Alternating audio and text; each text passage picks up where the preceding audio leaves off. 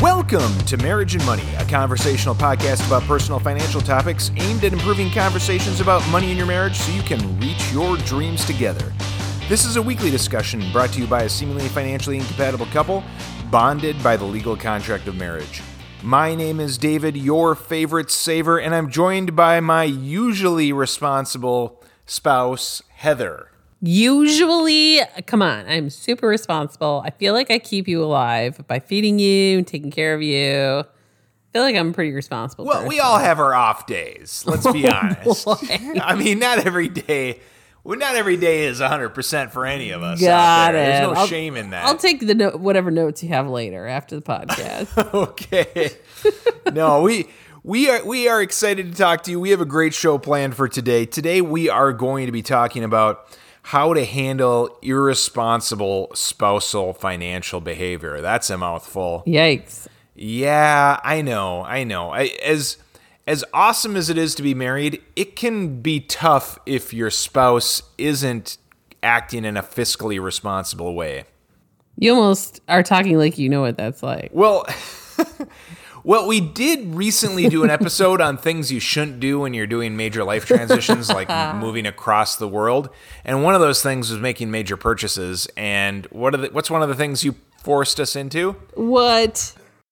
There was no forcing. Well, I mean, we ended up spending a bit of money on a boat. And yeah, it was a little bit more than we had planned. But to be fair, that was what the market price was going for. But well, yeah. It's a really nice boat. It's probably the only boat I'm ever going to have. So I'm excited about it. Well, good. I'm glad you're excited because we're going to be enjoying it for a while. But to be fair, we planned on it for years. We had the money saved. It was not irresponsible.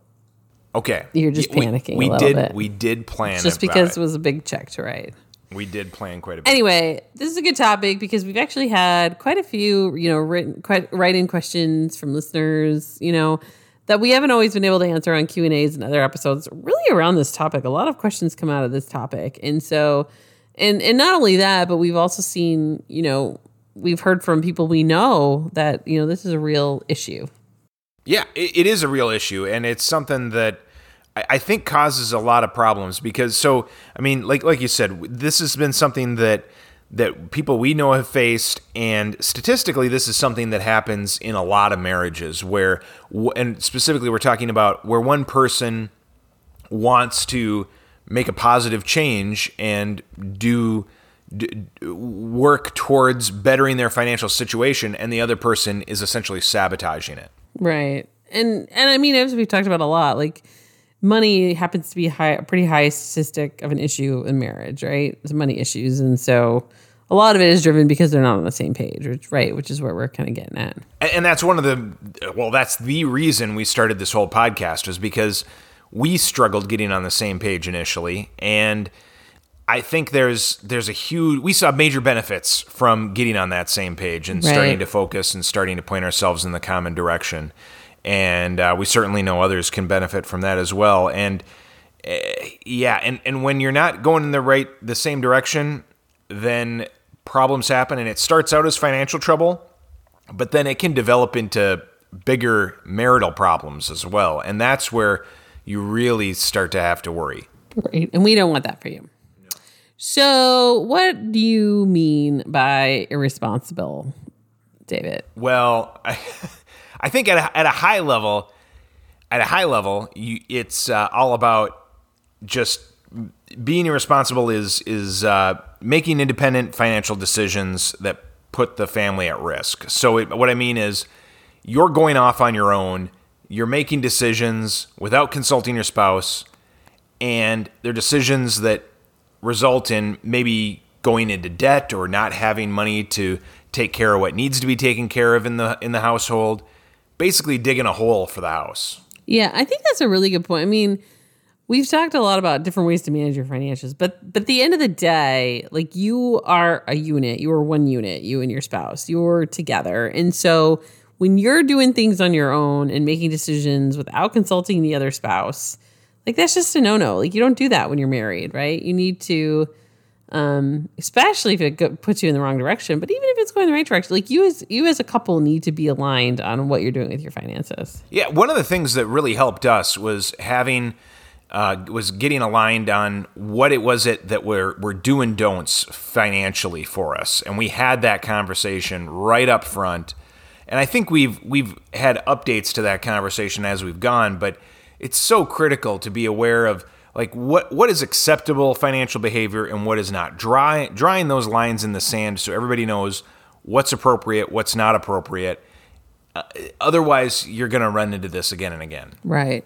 So some examples of this could be like running up secret credit cards, or even like not secret credit cards. Like if you're overspending and spending a ton on credit cards that you're not telling your spouse, even if it's your shared credit card, like that can create that's being irresponsible. And I feel like a lot of this that we're going to talk about can come out in the form of spending, right? And being irresponsible. I mean, because really with money, right, you're either making money or you're spending money. And so those are kind of the two, like making and investing or spending, right? And so a lot of this comes from that side of the equation. Okay, yeah, and that's where people get into trouble, is that they'll run up these cards, or they'll start this spending, go on these spending sprees, and they won't keep their spouse in the loop on what's going on, and they might even hide the money or hide the spending by being in charge of the bills or taking care of these things on their own. And yeah, it's disruptive. It's crazy disruptive. Yeah, and some of it I don't even think can come across that malicious or intention. It's just they may not even realize what they're doing, right? It's just they think that they can make these decisions on their own and go do it, and there's nothing wrong with it even. That's what I'm saying. It's like sometimes it's not even in secret, right? It's just, hey, feel like I have the ability to do this, and I'm going to go spend all this money without even talking to my spouse, right? Yeah, and I think part of what you need to get to is what is the root cause of that? Why is it that you want to do all this extra spending? What is it that's going on there? Is it that they're not willing to cut back on the lifestyle that they've created or that they've set up? Maybe they're not willing to recognize that, oh, we have a financial situation here that we need to make changes in our life, changes in our spending in order to address it. And they're just not ready to recognize that. Yeah, I mean, I think that's a big one, right? That causes people to do it. It's a lot of times, especially when you get married young, you see like your parents and you're like, hey, we're going to have that same lifestyle right away. And you don't realize that it took your parents like, that didn't just happen overnight. And they started in the cheap apartment, in the 1-bedroom apartment, and, eating ramen at night. And they didn't just jump to having the house and the cars and vacations, right? And so I think part of that, you're right, comes from not willing to want to change your lifestyle when maybe you're not at that place yet. No. Yeah. These things come in phases, and it's easy to think that, oh, I deserve this at this point. Well, you really don't deserve anything. I mean, that is a phrase that really rubs me the wrong way, is when someone says, oh, I deserve to have something right now. Well, yeah, I mean, I'm sure you work hard. We all work hard, but that doesn't mean you deserve to have something that you can't afford. If you can't afford it, you don't deserve it. So speaking of not being able to afford it, another way that this financial irresponsibility could look like is not paying your bills timely. And again, this could be a variety of reasons. It could just be you're not organized, you just missed a bill payment, or it could be like there's just not enough money. Like there's no way to pay that bill. So, or maybe you're putting it on a credit card and just piling up debt. But definitely, like just handling the money on the day-to-day, like normal stuff, if it's not handled properly, could also be a sign of another example of irresponsible. Yes, exactly. And there could be more going on to that story, but if the bills aren't getting paid on time and you don't understand why they're not getting paid, if your spouse is the one that's in charge of the bills, then that's another reason to, hey, we need to be talking about this, to check in, have a conversation about it, really get confirmation on what's going on and get to the root of it. If your spouse is refusing to consider making contributions to investments, that also might be a sign that they're potentially exhibiting some irresponsible behavior. Yeah, I mean, I think we've been focused so far on the equation of the spending side, right? So there's a lot of ways that we've been talking about. But I think this is a good one because this isn't on the spending side. This is just, hey, I don't see the value in investing, or like I'd rather spend all our money than invest it for our future or save for our kids' college or those types of things.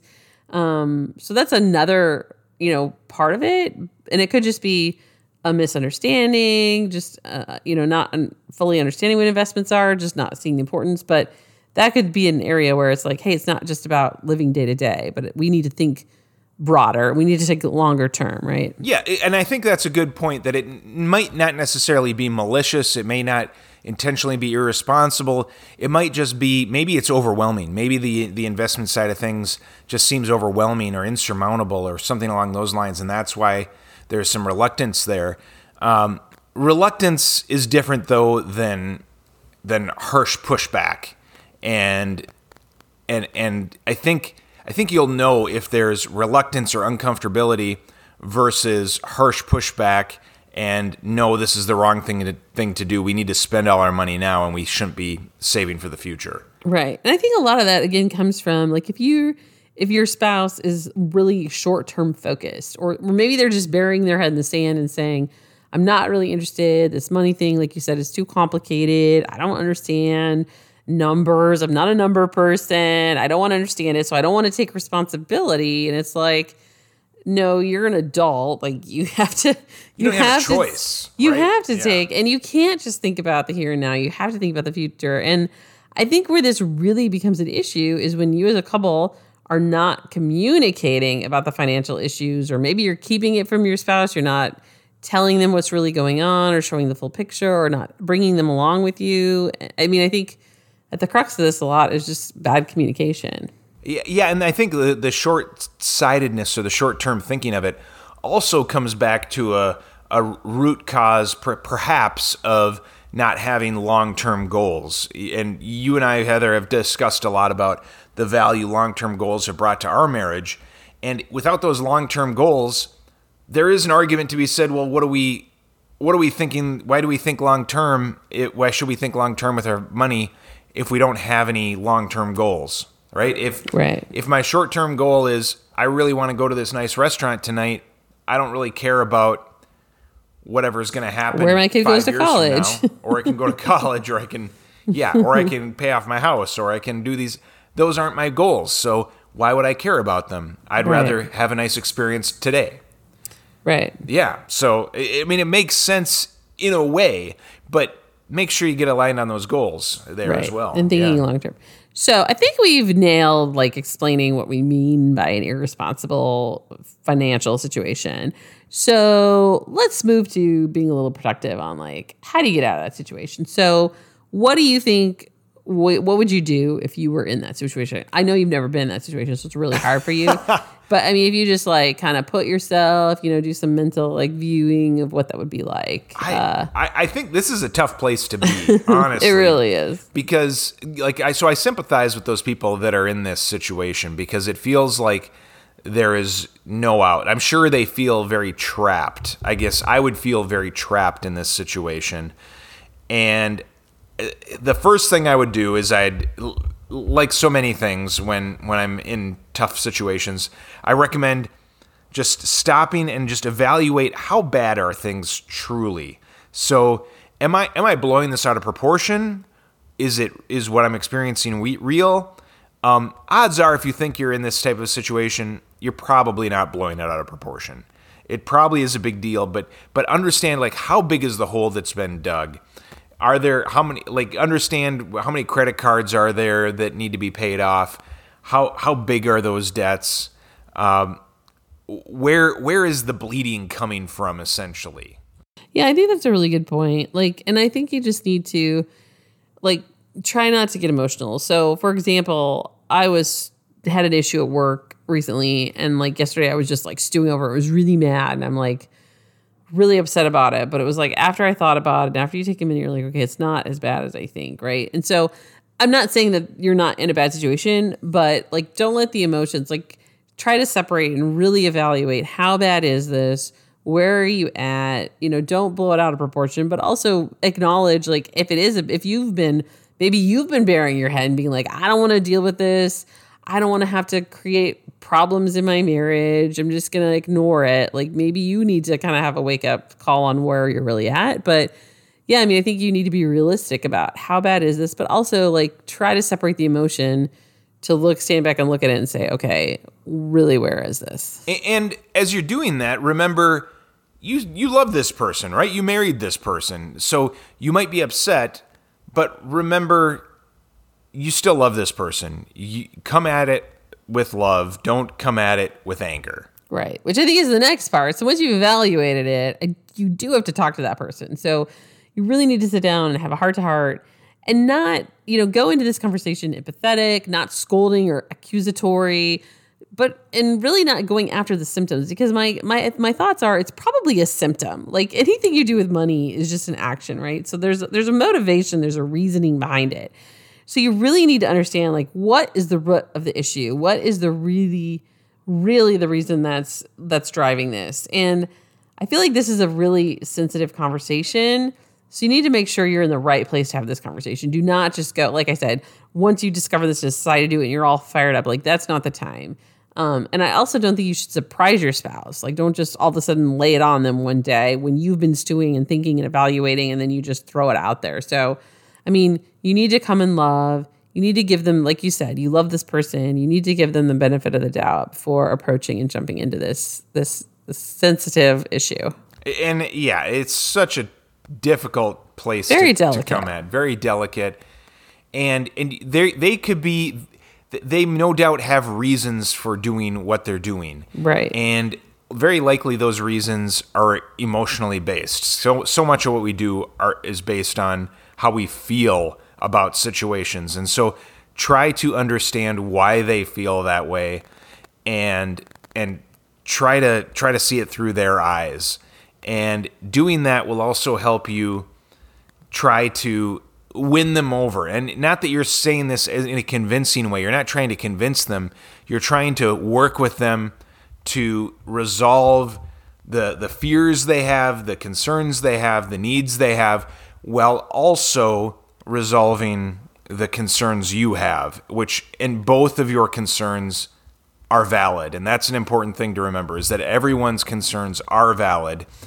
And you need to go in with that mindset. Otherwise, you're not going to make progress. Right. And like I kind of joked at the beginning of this episode, like try to put yourself, like I was teasing you, try to put yourself in their shoes. Like really do try to understand. And this isn't probably going to be like a one and done. It's not like you're going to probably just go out to dinner at the Olive Garden and have one conversation and be done. Like, but what if they got the bottomless pasta going on? That you could have a long conversation if it's bottomless pasta. That's true. But it might take a couple visits to Olive Garden to get really to the root of this. Right. Don't think this is an easy fix. But hopefully, if your spouse loves you and you come at it with love, that they're willing to listen and hear it out.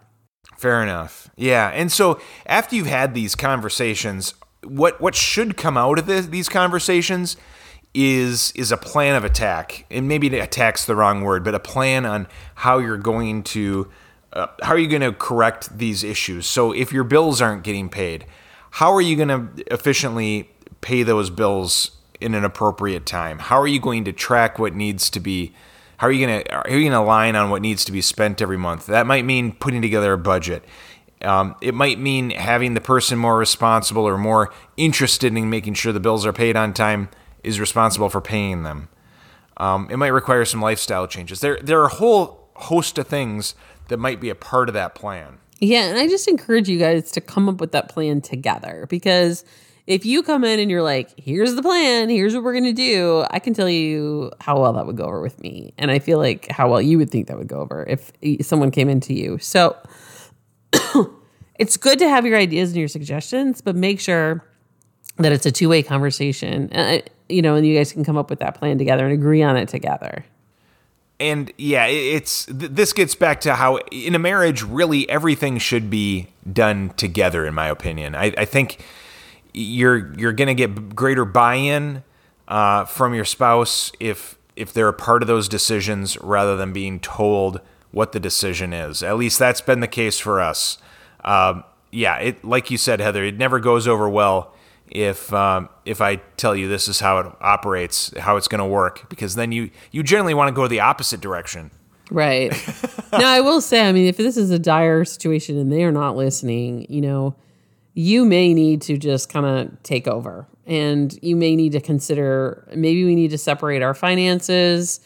maybe you need to look to like, how do I protect myself or your own finances? Or even as a couple, like, hey, how do we get out of this? Maybe we need to take the other individual off of the bills or off of the titles or the debt or whatever, if they've really gotten into some serious messes. But obviously, I hope that doesn't get to that point in the situation, but that might be certainly there are times, and I think of times like gambling addictions, for example, would be certainly a time when that person who's the gambler should not have their name on assets, right? That they could gamble away.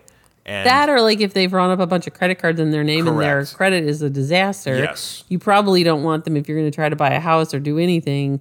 Like, you may need to do that alone. So, I mean, this can get to be, unfortunately, pretty serious if you're not aware of the situation, right? Yes, and you don't want it to destroy your life entirely, your financial life entirely.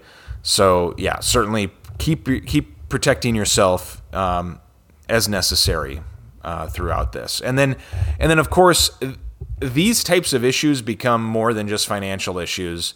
They are marriage issues. And so it's important that as you're going through this, if no doubt this is causing strain on your marriage, seek out some counseling as you're going through this, and run your plan by your counselor as you're defining that plan. And that person can help coach you through this as well, and give you some advice on what may or may not work best for you as a couple. I think that's really good. I mean, it may get to the point, again, this is a symptom of other stuff. So when we say counseling, this may not even be financial counseling. This is the point where it's marriage or personal counseling on what's really the heart of the issue and how do you as a couple get aligned. And then maybe eventually you get to financial counseling.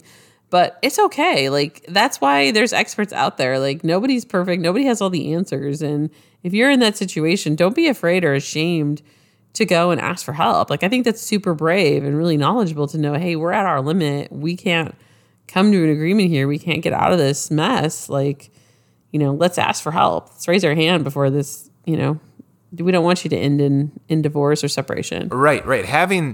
And I think you're at that point when you can't come up with that plan together, when you can't figure out what is the middle ground here. And that's where you need that third party to help you find that middle ground. And there's no shame in that. That's incredibly valuable. I mean, I've talked before about how it was incredibly valuable for us to have the pre-marriage counseling that went on for multiple weeks, like a couple months, and it was so super valuable. And I highly encourage anyone to take advantage of that. So we want you to continue this conversation with your spouse or significant other. So if this episode rang true for you in your marriage, have that heart-to-heart to understand the situation and the real root of the problem.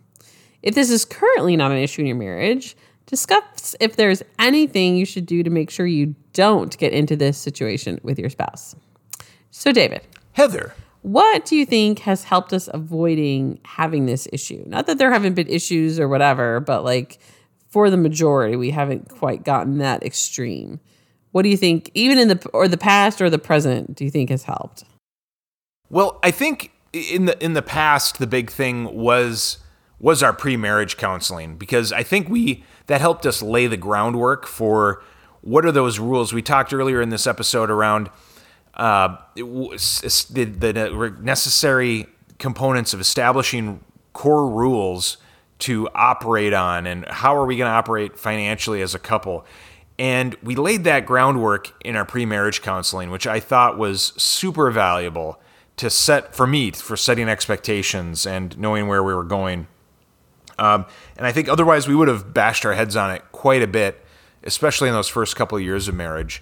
And then in more recent years, I would say it's been more around our monthly budget discussions, because that's our monthly check-in to make sure we're aligned on what are we doing, how are we aligned on where we're going financially, and we're not going rogue and making purchases or spending decisions or savings decisions for that matter independently.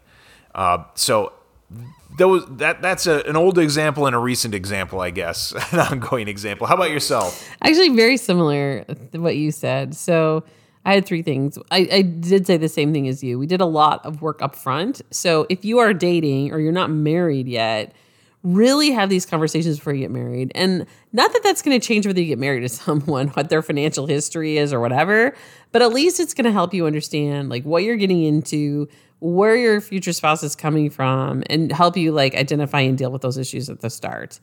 Second, I would say is that we communicate a lot about everything, which kind of goes to your point about the budget committee. I wasn't specifically thinking about that, but I feel like we communicate a lot about money. And at first it was probably more arguing, but we were communicating and talking about it, right? It's gotten better and more, like you said, it's more structured and we've got some systems and processes in place to help it. But we haven't been hiding. We've been having the conversations and having it out. And then lastly, I think, which is really key, is we both assume positive intent always of our spouse. So even when there is an issue, I feel like neither of us really jumps to conclusions or becomes accusatory or like, why did you do that? It's like we know that that person loves us and we assume like there was a reason, even though we don't understand it at the point. It's like we don't jump to conclusions and assume like, hey, there must have been a reason and hear them out before freaking out.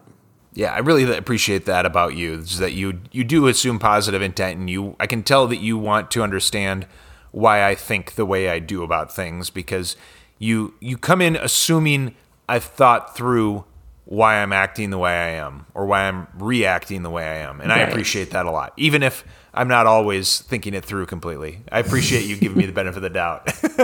Ditto. All right. Well, I think that about wraps up our conversation for today. Remember, you can always email us at marriageandmoneypodcast@gmail.com or message us on Instagram at marriage.and.money. Thanks again for joining us this week. And remember that whether you're a spender or a saver, your best financial life lies somewhere